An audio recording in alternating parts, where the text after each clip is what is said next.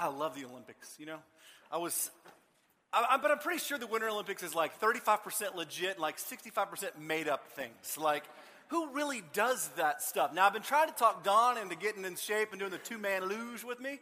So in honor, we're going to start wearing the luge suits every Sunday. I thought that would be a good look for us. But I'm going to be in the front because I want to steer that thing. So I was watching this stuff last night till like 1:30 because I'm just fascinated with these things. And I love this sort of time. It's really exciting. And so it's a fun time to sort of engage in culture and watch the things that are unfolding. So I think it's an exciting time. And part of our story of Ruth is really about engaging in a culture that we're not necessarily accustomed to. And so we've been looking at this story over the past, well, really since the fall. We took a little break in the middle, but we've been looking at the story, and it's somewhat foreign to us. I mean, there's like some of it that we get, but then kind of like the Olympics, there's that part of us that are just sort of fascinated with the things that go on that we didn't even know were really real things. And that's what's happening in Ruth. There's stuff that's unfolding there that we look at and we say, this is crazy. And so we've kind of been steeped in this picture of sort of cultural movements, but God's deep work. And we're actually wrapping up this sort of final movement.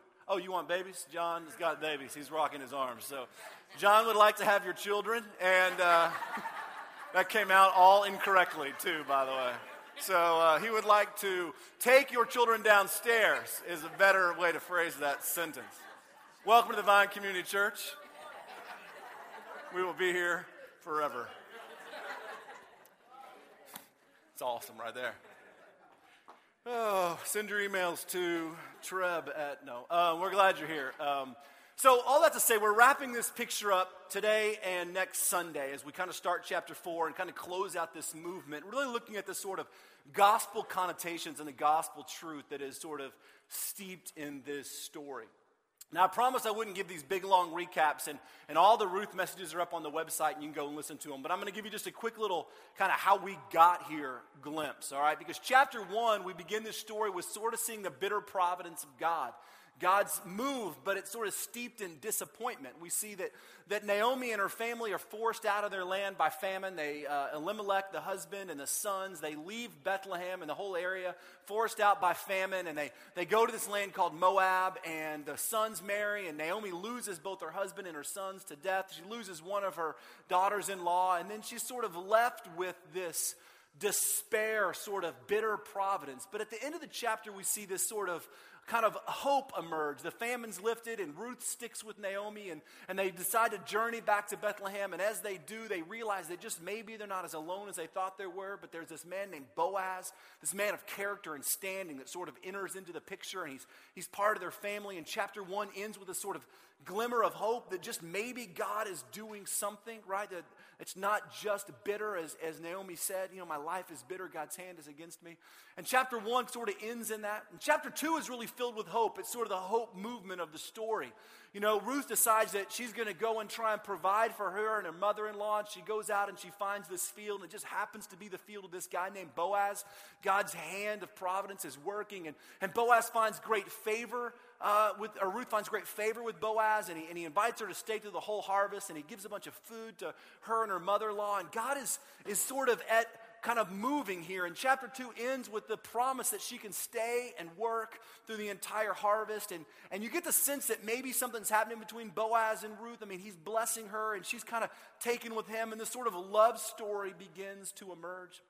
In chapter 3, where we began the past couple of weeks, we see something really begin to transpire between these two. Naomi realizes that something's happening, and she's got this new awakened hope that God is providing for them. And so she encourages Ruth to go and sort of pursue in a very vulnerable way an offer that we believe that Boaz has kind of made. And we talked about it last week in chapter 2 when we looked at it, that Boaz sort of has expressed his desire to enter into maybe marriage with her. And so this subtle way that Naomi encourages Ruth to go and engage that, she says kind of culturally in kind of a weird thing, she says, when I want you to go to the threshing floor, and after Boaz has worked hard and after they've had a night of eating and drinking and he goes to lay down, I want you to go and lay down at his feet, and I want you to uncover his feet and lay there, get all dressed up and take a bath and all that kind of stuff and lay there, and he'll tell you what to do. And we kind of looked at it and we're like, man, this is weird and crazy. And then last week we explored all the symbolism, the sort of marriage covenant and symbolism and what God had done for Israel. And so I encourage you, if you are interested at all, it's kind of fascinating stuff. You can go back and take a listen. But But Ruth does exactly that. She goes to Boaz. He's fallen asleep at this sort of edge of this grain pile, and she lays at his feet all bathed up and with her nice clothes on, which is probably a full-length kind of dress with a hood. And so she lays at his feet, and she uncovers his feet. And he wakes up in the middle of the night, and he says, "Who are you?" And she said, it's me, your servant, Ruth.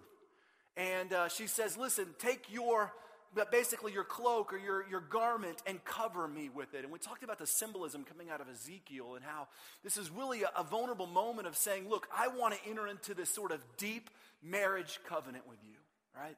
We talked about how God had expressed that to Israel and all those kind of things. And Boaz looks at her and he says, "Look, I desire this too. I want to enter in that to you. I care for you. I want to be your protector and your provider." And you see this sort of moment of real, true, authentic, deep covering love emerge. But then Boaz kind of drops a bomb and the whole thing, and he says, "But here's the problem. I am your kinsman redeemer, which means I have the right to basically buy you out of the position that you and your mother-in-law are in. But the problem is that I'm not the closest one. There's actually another guy in our family." We've explored all the family symbolism between kinsman redeemers and all that kind of stuff. But she says, "Look," he says, "there's actually someone closer than I am, and he actually has the right to marry you first." Now, we talked about the sort of devastating nature of this news. Like, if you've expressed yourself to somebody that you love, saying, "Look, I love you. You are my whole life. Everything I am, I want to be wrapped up in you. I want to enter into this deepest, faithful marriage covenant with you." And that person looks at you and he says, "Yes, I want that too. In fact, I love you and I want to protect you and fight for you and I want to live for you and I want to make this covenant with you. But there's a 90% chance you have to marry my cousin who you've never met. So sorry about that." But, I mean, that's kind of what's happening. And then he looks at Ruth and he says, "But I want you to stay here all night, right here at my feet, because I know that you venturing home in the middle of the night is dangerous," right? You're all dressed up and bathed, and so you're attractive, and don't do that. Stay here. And then before it was light, they got up and he sent Ruth home so that no one would have any way to say any kind of scandalous rumor about her, that she had done this or had done that, and he protected her. And he gave her a bunch of grain to take home to Naomi in a sort of really generous kind of way. And Ruth makes her way back home, and Naomi's waiting there, probably hadn't slept all night, and she says, "What happened?" And she tells her the whole story, and she says, "Man, Boaz is an amazing guy, and he will not rest until this matter is taken place." And Boaz basically had told Ruth, he said, "Listen, don't be afraid. I will do this. I will take care of this." So Ruth goes home, and her and Naomi patiently wait. And that's the end of chapter 3. And this morning, we're going to begin chapter 4, actually a big piece of chapter 4, and then next week we're going to wrap it all up. We're going to see how this matter kind of comes to fruition. So if you've got your Bible, I want you to open up to Ruth chapter 4. We're going to be in the first 12 or so verses there as we sort of explore the next kind of movement in the story. And it hits the sort of last piece of climax here before we see sort of the incredible nature of what God is going to do. So if you've got your Bible, go ahead and open to Ruth chapter 4, and we will look at those verses together. Before we do that, let's take a moment and let's pray. God, we thank you for the gift of your word. Lord, we don't take it lightly. We know that an encounter with your word is an encounter with you. God, you tell us that your word is living and active, that it is sharper than any double-edged sword. That, God, it penetrates, even dividing joints and marrow, soul and spirit. God, that it judges the thoughts and attitudes of our heart. That's what you say about your word. And God, we pray that as we open it, you would speak directly to us. Lord, we realize that this is not just some random story or some guidebook for life, but God, it is your very truth spoken into our hearts. And so, God, we pray that what you would do in us today is stir us into a relationship with you. Take a moment in your own heart and just ask God to maybe just teach you something new this morning, some small truth about who he is.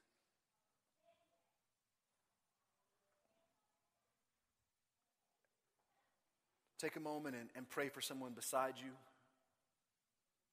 Pray that God would move in them, that he would draw them to himself. Be in the habit of praying for other folks.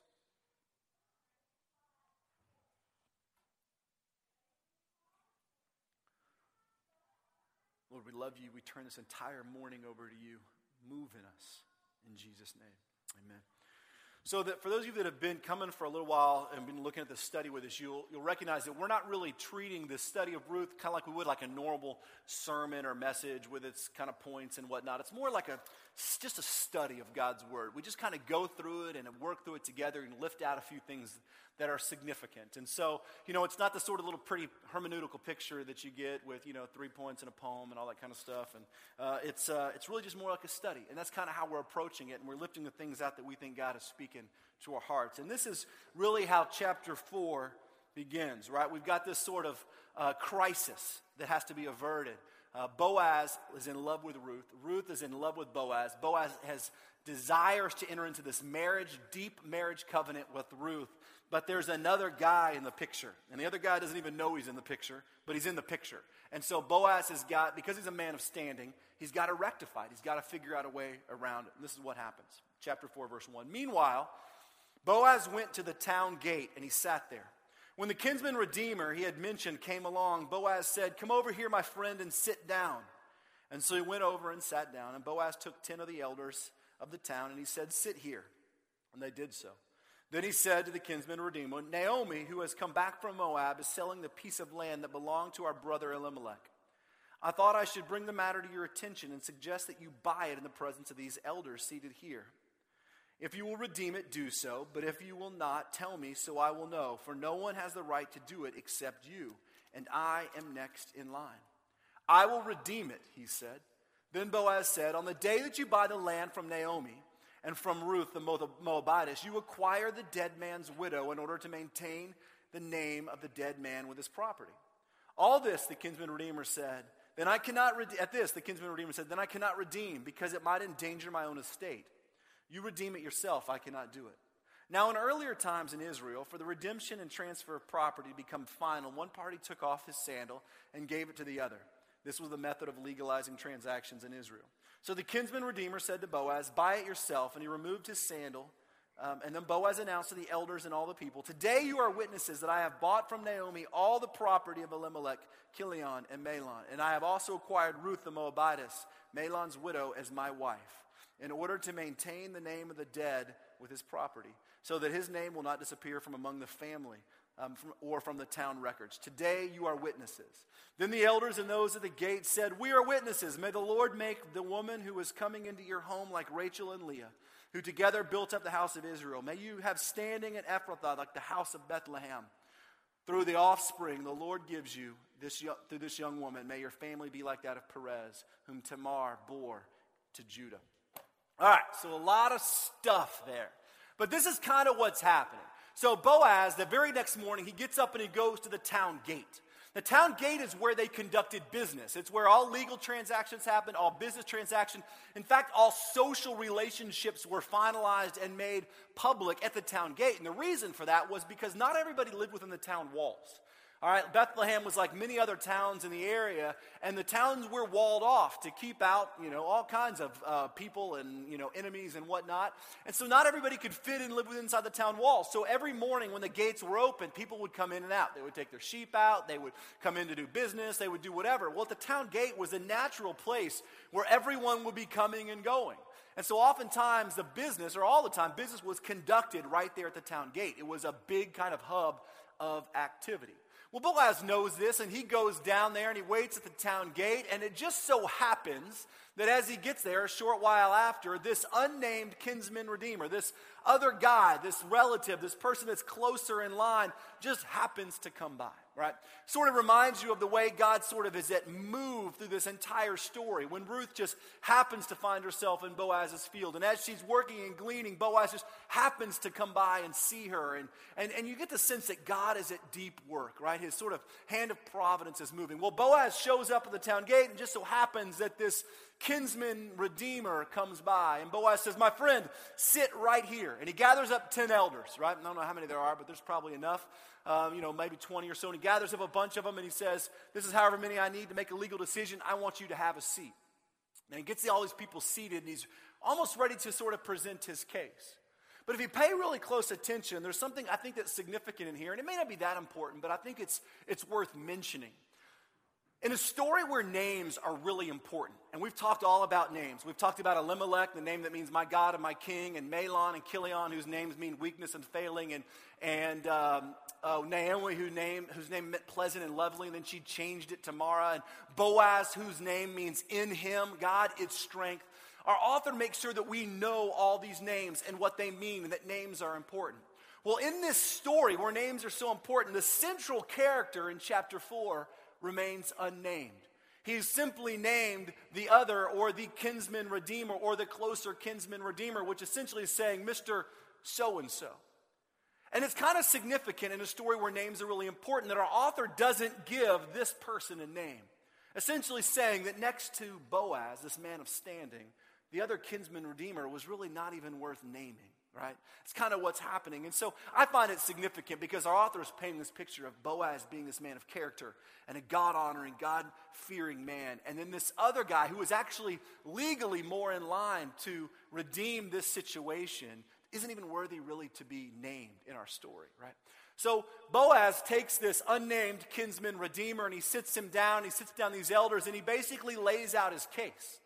He says, now I know that you guys know about Naomi, right? She came back from Moab. We all knew that she left. We all knew that she returned. The entire town was talking about her return. Remember, Naomi declared, don't call me Naomi anymore. Change my name to Mara, which means bitter, because God's hand is against me. In the end of chapter 1, we see that the entire town was stirred. So everybody knew about Naomi. And they knew that she had left during the famine. She was the only family that we know of that left. Elimelech took his whole family and left. Everybody knew the story. Well, Boaz sits down, he looks at this unnamed kinsman redeemer, and he says, friend, listen, Naomi, right, who has returned from Moab along with Ruth the Moabitess, right? They have a piece of land, and they have to sell that piece of land, and you have the right to buy it. Now, this is the first that we really hear about Naomi having land, but apparently she had the piece of property that belonged to her husband Elimelech, right? And property was passed down from generation to generation. It was an inheritance, all right? It was worth something. As long as you had property, your family was worth something because you were named in the town records. And those town records declared who owned which parcel of land, and that's how your family kind of kept a name for itself.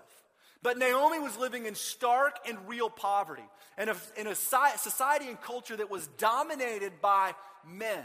She had no husband and no sons, and she had a piece of land that she wasn't even allowed to do anything with, much less work. And so she's going to offer this land for sale, basically as kind of demonstrating her desperation financially. And so Boaz goes to this kinsman redeemer and he says, you have the right, because you are first in line, to buy this piece of land from Naomi, from Elimelech, our brother, right? And he says, and you as a kinsman redeemer, first in line, have the right to do that. And today it is your right and no one else's right. And if you'll do it now. And if you won't, tell me, because then I'm next in line. So basically Boaz says, here's the true story, is that you can buy this piece of land.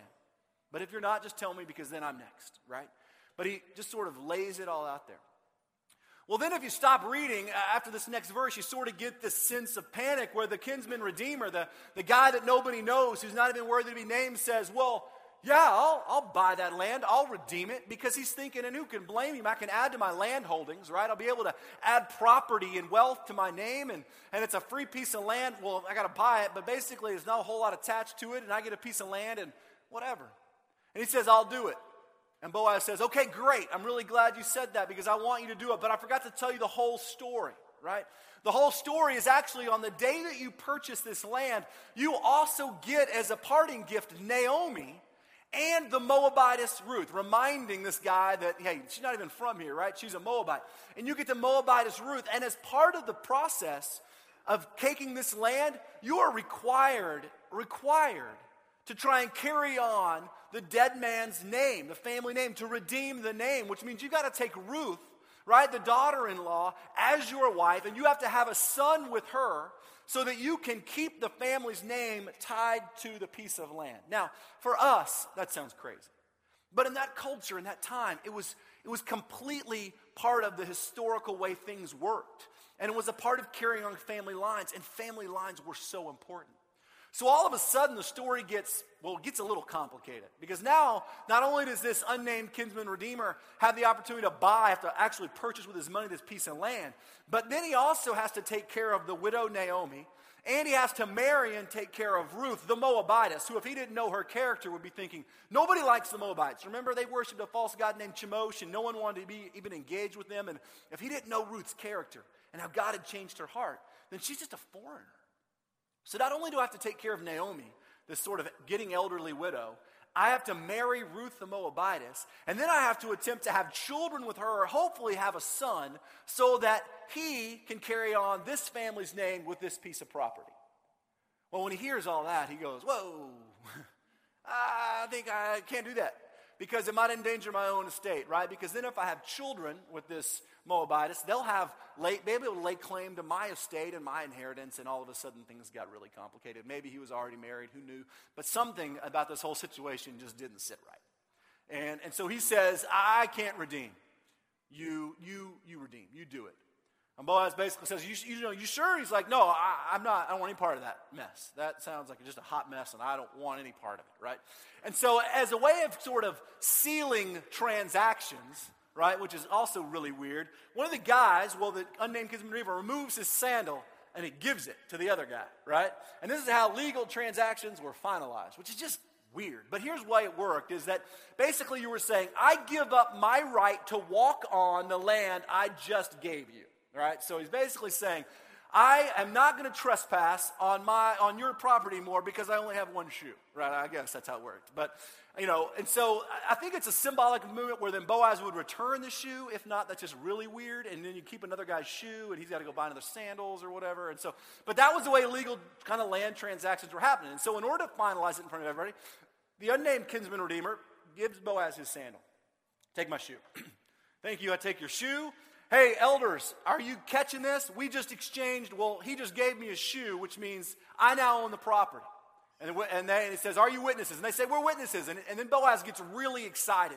And he kind of launches into the speech and he says, since I have purchased his property today, you've seen me, we've changed shoes, and I've got his sandal. Because of that, today I own the land, and on this day, I'm taking Ruth the Moabitess as my wife.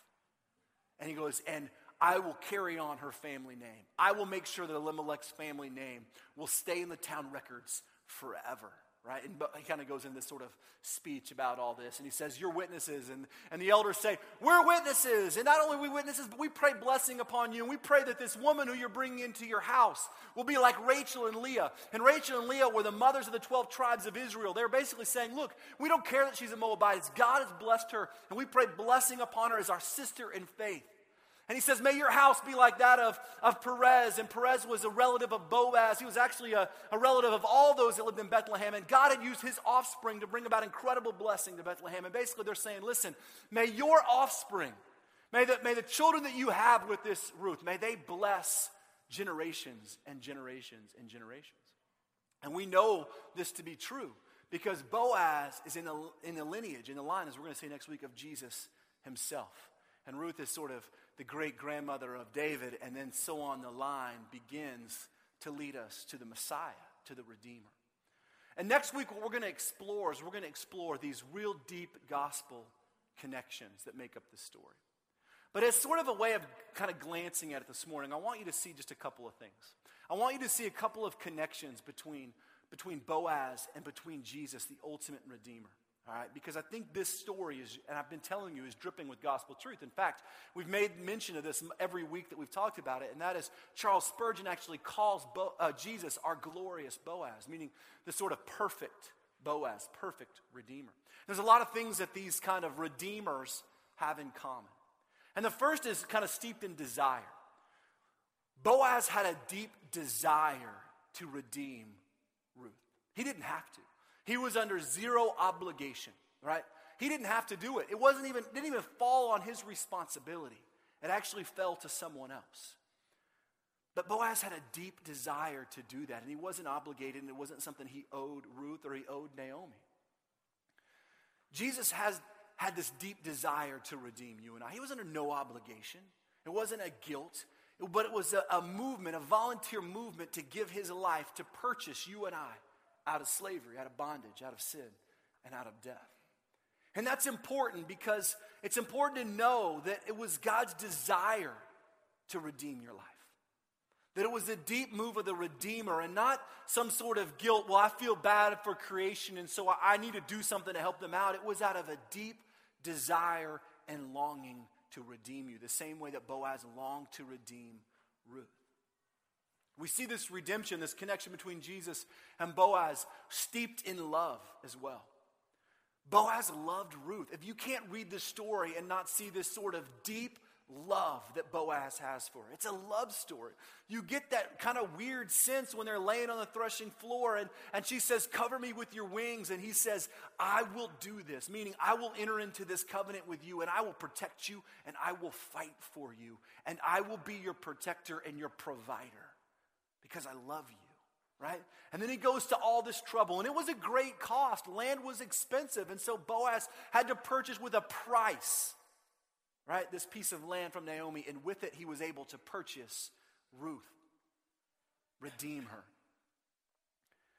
You know, the same thing happened when Christ purchased you and I. It was out of his great love that he bought us with a price. Paul explains it clearly when he says, you were purchased with a price. You were bought out of the bondage of slavery and death. That through Jesus Christ's death on the cross, you were purchased. And it was with great cost and with great joy. Oftentimes we forget that, you know, this is something that we were purchased out of. That we were all enslaved by our sin. But through Jesus' death and resurrection on the cross, we have been bought out of slavery. That purchased with the life of Christ, we have been redeemed. Right? It wasn't a favor, it was a purchase. Boaz purchased Ruth and redeemed her life. And Jesus purchased you and I with his very own blood and his very own life. We see his desire, his longing, we see his love, but we also see his work. Boaz had to do all the work to purchase and redeem Ruth. All she could do was sit there and receive what Boaz was doing in faith. If Boaz decided not to do it, there was nothing Ruth could do to earn her own redemption. No amount of pleading, no amount of working, it wasn't going to happen. It had to be done by the Redeemer. Jesus did all the work. There's nothing that you and I can do to earn our salvation. There's nothing that we can do to work our way to get closer to God, to say, God, look at my pretty life.